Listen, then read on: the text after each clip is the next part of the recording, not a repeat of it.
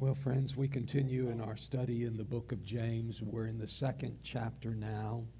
We're going to be looking today at verses 1 through 13. Last week, Pastor Charlie emphasized the importance of living out your faith, which is a major theme in the book of James. And in fact, next week we return to that thought again as James continues to echo the importance of us not just saying what we believe, but living what we believe. And today, our message does not talk about living the faith, not in those words. Instead, it talks about our holding on to the faith. Holding on. Let's read together. For those that are able, would you join me in standing?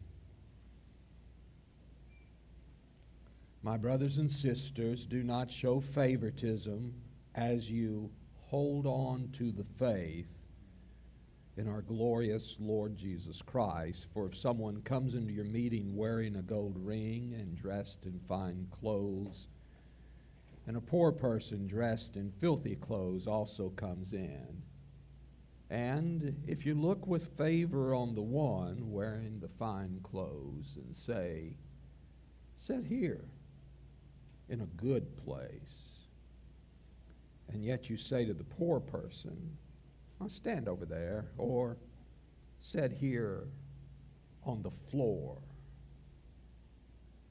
by my footstool," haven't you made distinctions among yourself and become judges with evil thoughts?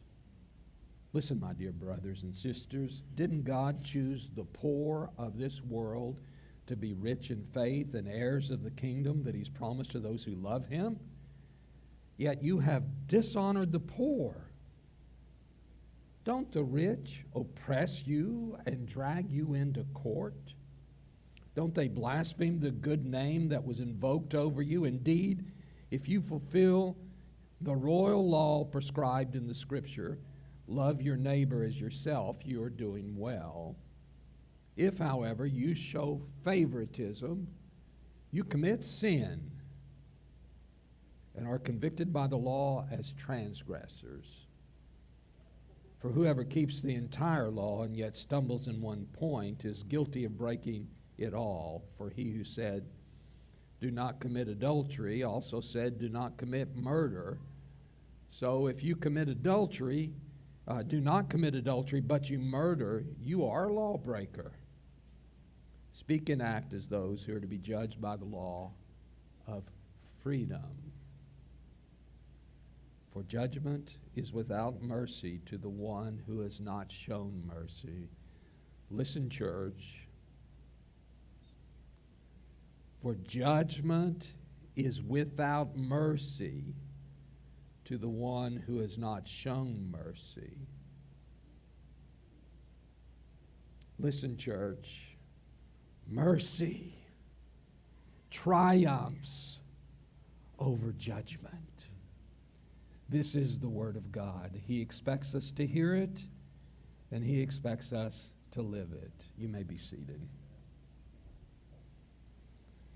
So today we look at what it means to hold on to our faith. And we need to hold on to our faith like you would hold on to the handles of the racing roller coaster. I loved that story that Pastor Blake told recently about being on the roller coaster at Knott's Berry Farm. We need to hold on to our faith just like we would in one of those circumstances. We grip our faith even tighter whenever we are tempted to show favoritism.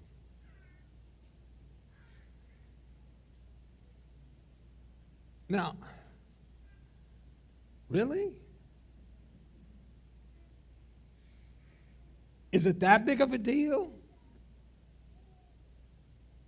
I mean, he's not saying grip onto your faith when you're tempted to, and then you fill in the blank one of these sins that made God's top 10 list, over in the 10 Commandments. Right? This is all about showing favoritism. James says, when you're tempted to treat one person better than another based on their outward appearances, whenever you're tempted to do that, hold on to your faith. And he places this issue right here as we gather together to worship. He's not giving us advice about how to conduct ourselves there. He's talking about how we are to conduct ourselves here, right now. To James, if our faith has permeated our life, if we hold on to the faith, if we have a continuing, ongoing possession of our faith, then we're not going to look at two different people with different outward appearances and treat one better than we would treat the others. In verse 1, the command that's here is to hold on to your faith. It's an imperative. The natural outcome of holding on to our faith is we're not going to show favoritism. The way you know if you're holding on to your faith is how you treat people at first blush, at the outward appearances. And then James gives an example that was easy for his original readers to relate to, and frankly translates very easily into our modern church culture. He talks about two different people, guests, coming into a meeting, likely for the first time because they needed help knowing what to do. They didn't know where to sit. Now, their newness was not the only thing that made them stand out. Neither of them conformed to the normal socioeconomic status of the group. And by the way, I think that status is probably the biggest barrier for people to cross to get to the gospel. It's bigger than languages because we can always translate, and it is bigger than culture because we can always adapt. But this is a big one.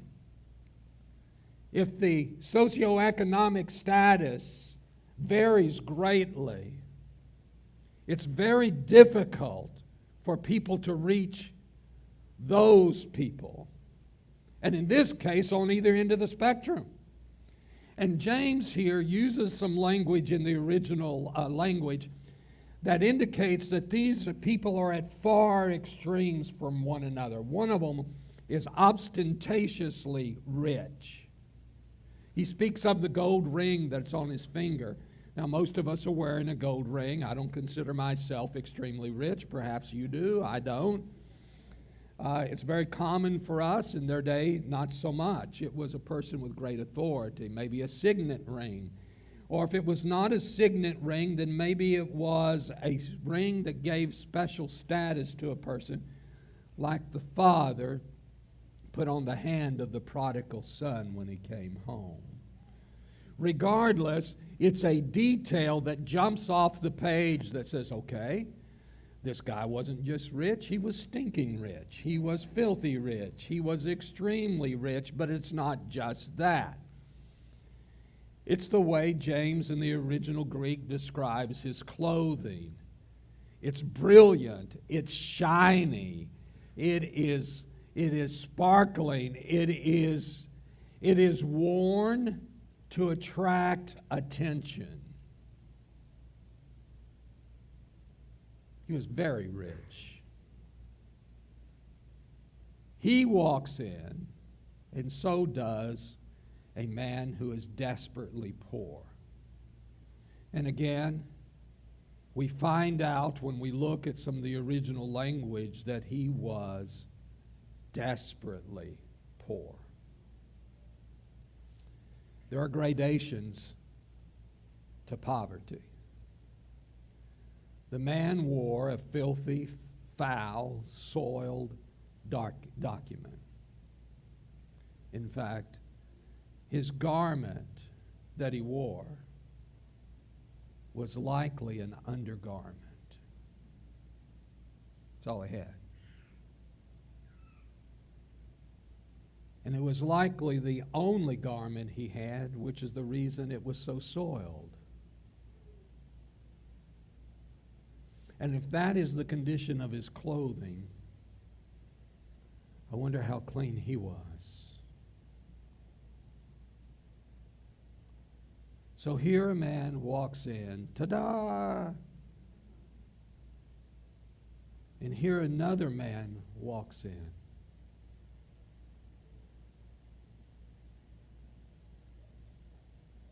Dressed in a desperate, would it be safe to say, inappropriate way? Now, throughout the book of James, we're going to find that James likes extremes. When James writes, it's bold print all the time, underlined all caps with highlighters, and that's what he did for us here. And he's doing this because he wants to jar us. He wants us to think. This morning, as I was enjoying my first cup of coffee, my thought was, well, at least in the church that James writes about, both of these men walked in the building and were at least invited in. I'm not so sure we share that similarity with James's time. I'm not so sure the second person. Well, both of these people are waiting for the usher to seat them. Where do I sit down? And it's likely someone that was a quasi-leader in the church, had some kind of authority that they're speaking to at this time. And James is setting us up to be disgusted by the action of the people who gave one a seat of honor and treated the other differently. Why? Why is James elevating showing favoritism to the level that when he tells us to hold on to our faith, he's not talking about something that's happening in the red light district or something that's happening in a rage of fury, but he's talking about this. Why? Because the very nature of God is that He is a just God. Deuteronomy chapter 10, verse 17 says, "For the Lord your God is the God of gods and Lord of lords, the great, mighty, and all-inspiring God, showing no partiality." When we show no partiality, we are reflecting the nature of God in our decisions. And when we don't, it doesn't matter what the text is for the sermon that day, or how wonderful the worship team led us in the latest of contemporary music. It doesn't matter. Because when we show favoritism, we are not reflecting the God whose image we bear. He does not discriminate. He shows no partiality, and neither should we. Treating guests unequally is wrong. Because when we elevate one guest, we're discounting the other. It's wrong. So the act of escorting the wealthy man to the preferred seating and the poor, desperately poor man, likely in tattered, filthy underwear, not giving him equal seating is wrong, but it's actually more wrong than we've described. Now, he gave them two choices: stand over there, which is just saying, your comfort is unimportant to us. Now, that's wrong. You with me, church? But see, it was worse than that, because the alternative was he gave him a place that he could sit. Where was it? At his footstool. Yes, you can come over here and sit at my footstool. And we learn from the Psalm 110:1, that the footstool is the place that is reserved for our enemies.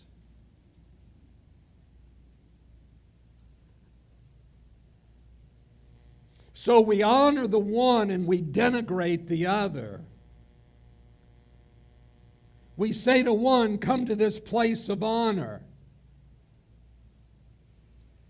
Because of the difference in the way they smelled and the difference in the quality of the clothes that they wore. That was the difference. They knew nothing about either of these men's character. You see, the Scripture isn't teaching us here that we can't show honor to a person of character. It's saying we don't give preferential treatment to someone based on how they look.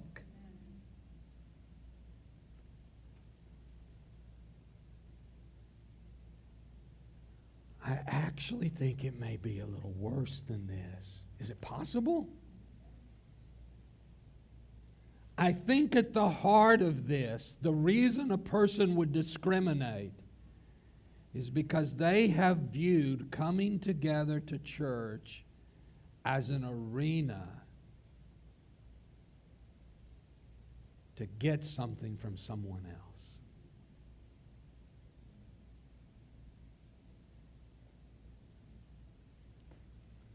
Why else would they treat the rich man better than the poor person? He has something, the other has nothing. Well, James shakes us and he says, don't you know that God has chosen the poor of this world to be rich in faith? Chapter 2, verse 5.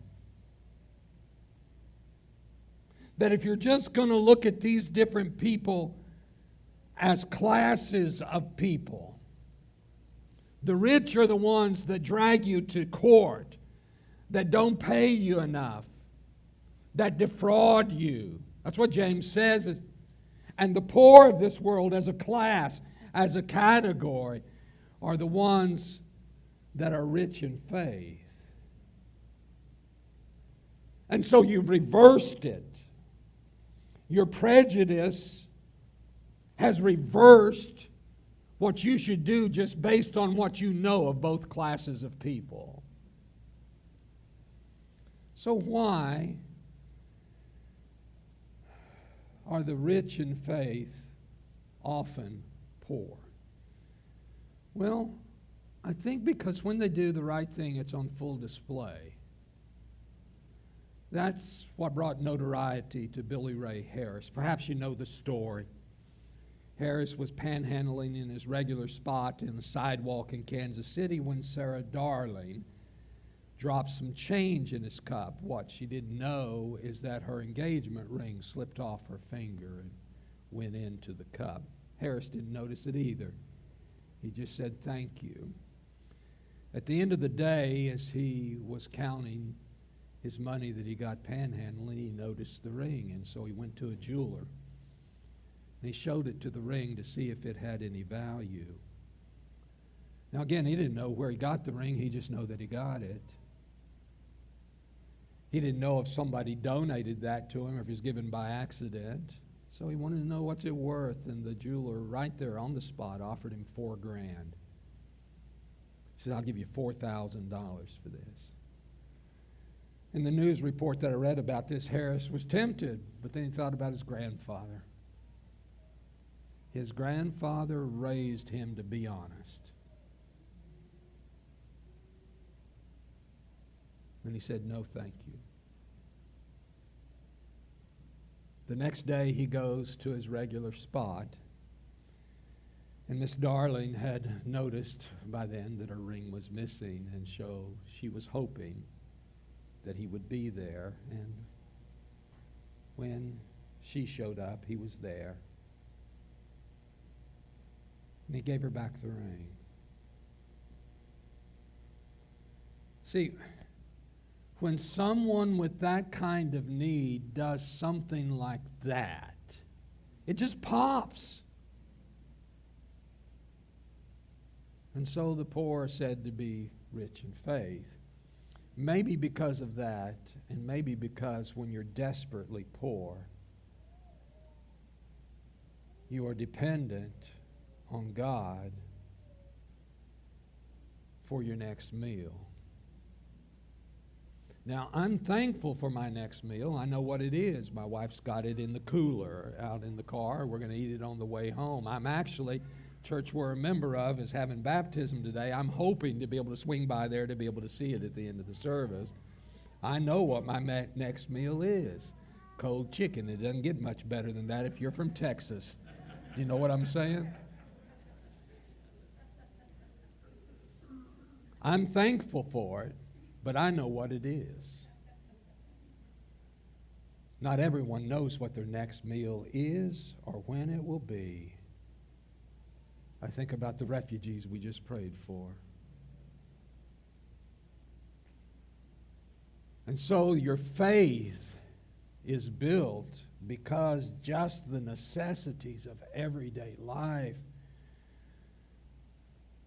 it's just elevated how dependent you are on God about that. And when believers honor someone because of outward appearances, they are honoring someone who may not deserve it. And if you're going to do it at random, and if you're going to do it at outward appearances, James says, you got this backwards. You're doing it the wrong way. Now, James is not arguing that we don't treat rich people well. He's just arguing that we don't treat people differently. I think the argument should be made that we treat everyone well, and that's where James goes next. He talks about the royal law. Now, James refers to what we typically call the Great Commandment. He calls it the royal law. And he references that in verse 8. He says, if indeed you fulfill the royal law prescribed in the Scripture, love your neighbor as yourself, you are doing well. So the standard is not treat rich well or poor poorly, or treat poor well and rich poorly. It's just the logic of what he presented makes you stop and think, and then he tells us what we're to do. We're to love our neighbors as we love ourselves. And whenever we show favoritism towards one and we denigrate another, we have broken the royal law. And then James ratchets up the intensity once again about the importance of holding on to our faith, because he says that if you've broken the law in one point, you've broken it in all points. And then he goes to the top 10 list. Now he brings it up. And he points out that if a murderer didn't commit adultery, that doesn't mean he isn't a murderer. And if an adulterer doesn't murder, that doesn't mean they're not an adulterer. And just because a person's only committed adultery once, that doesn't mean they're not an adulterer. Do you see the point? Just because he only killed one person, why do I keep saying he? I need to throw some she in here too. Hey, I'm not sexist, right? Just because she committed murder doesn't mean only once, doesn't mean she's not a murderer.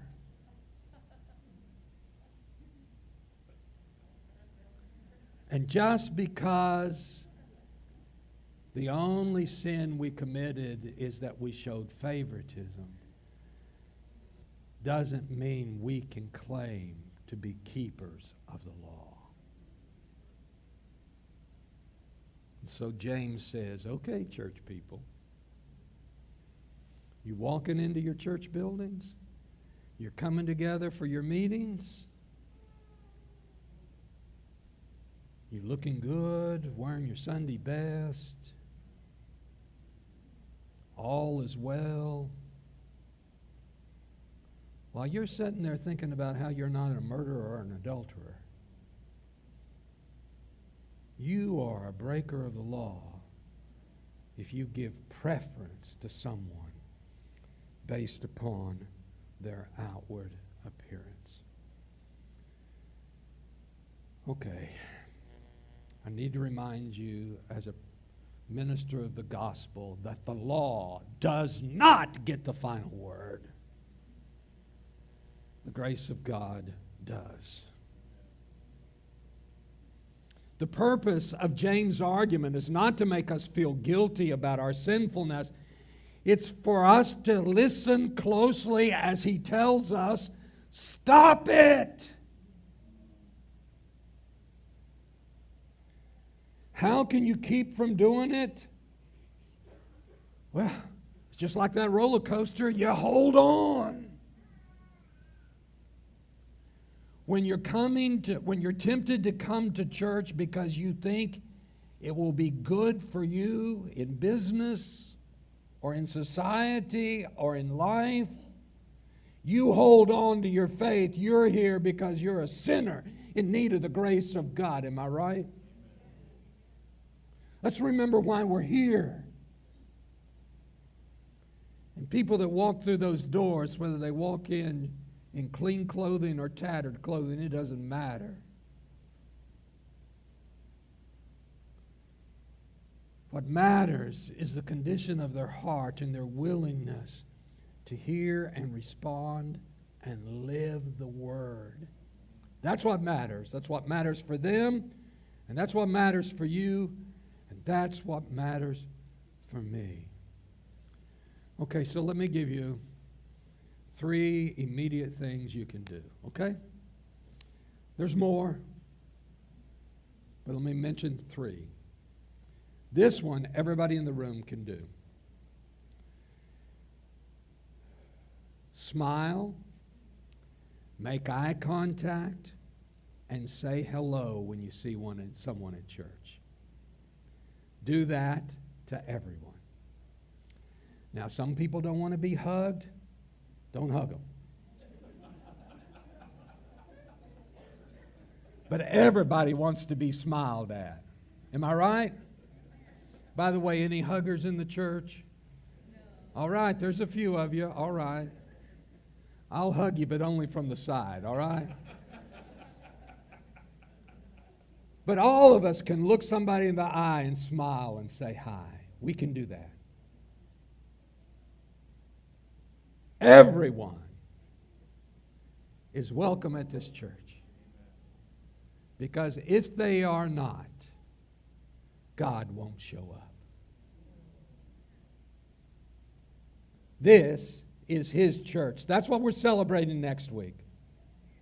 This is His church that allows people like me to come and people like you to come.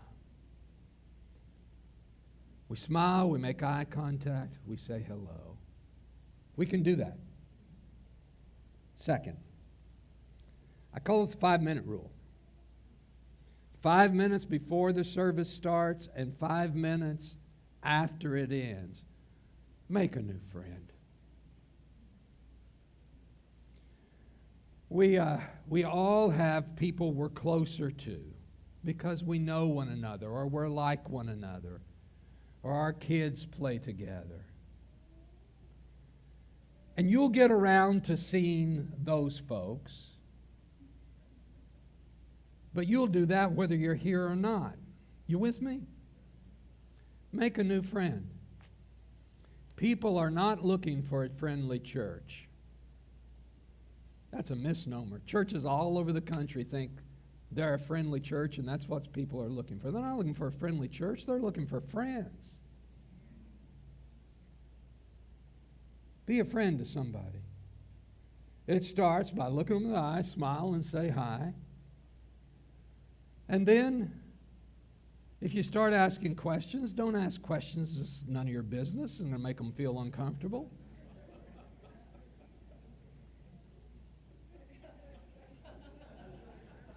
How many times we do that?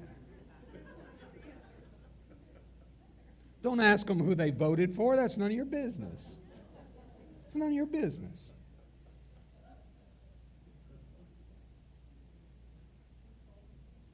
Be kind. Don't start interviewing them like you're taking notes to determine whether they're going to fit in here or not. Listen. Listen, the qualification to come Lakeshore City Church is that you be a sinner and be desperately in need of the grace of God. Did I miss anything? Amen. Did I miss anything? Amen.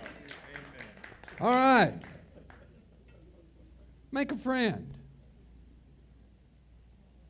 You know, people can't agree on politics or COVID, but everybody can agree on tacos, right? Next week they're free, yeah, so come. Well, I think somebody's going to have to pay for them. There's a basket at the back there. I suspect some of that's going to be used to pay for it. The third thing I want to mention is a bigger deal. We can't end poverty for everyone, but the question is, can we end it for someone? Jesus talks about when you've done it to the least of these, my brethren, you've done it unto me. That's what Sarah Darling did for Billy Ray Harris. He returned her ring. I told you that earlier in the message. She shared his kindness on social media and raised $190,000 to help him. When asked what he was going to do with the car, the news report I read said this, with the money, I'm sorry, got ahead on my notes. He said, I'm going to buy a new car. I'm going to put a down payment on a home and begin fulfilling my dream of starting a house painting company. We can't do it for everybody, but can we do it for somebody? Can we do it for somebody?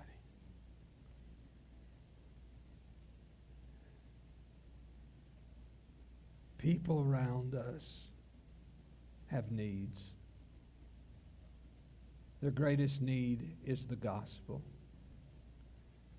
But they won't listen to the sermon preached at your church about the gospel if you make them feel unwelcome, unloved, and less than.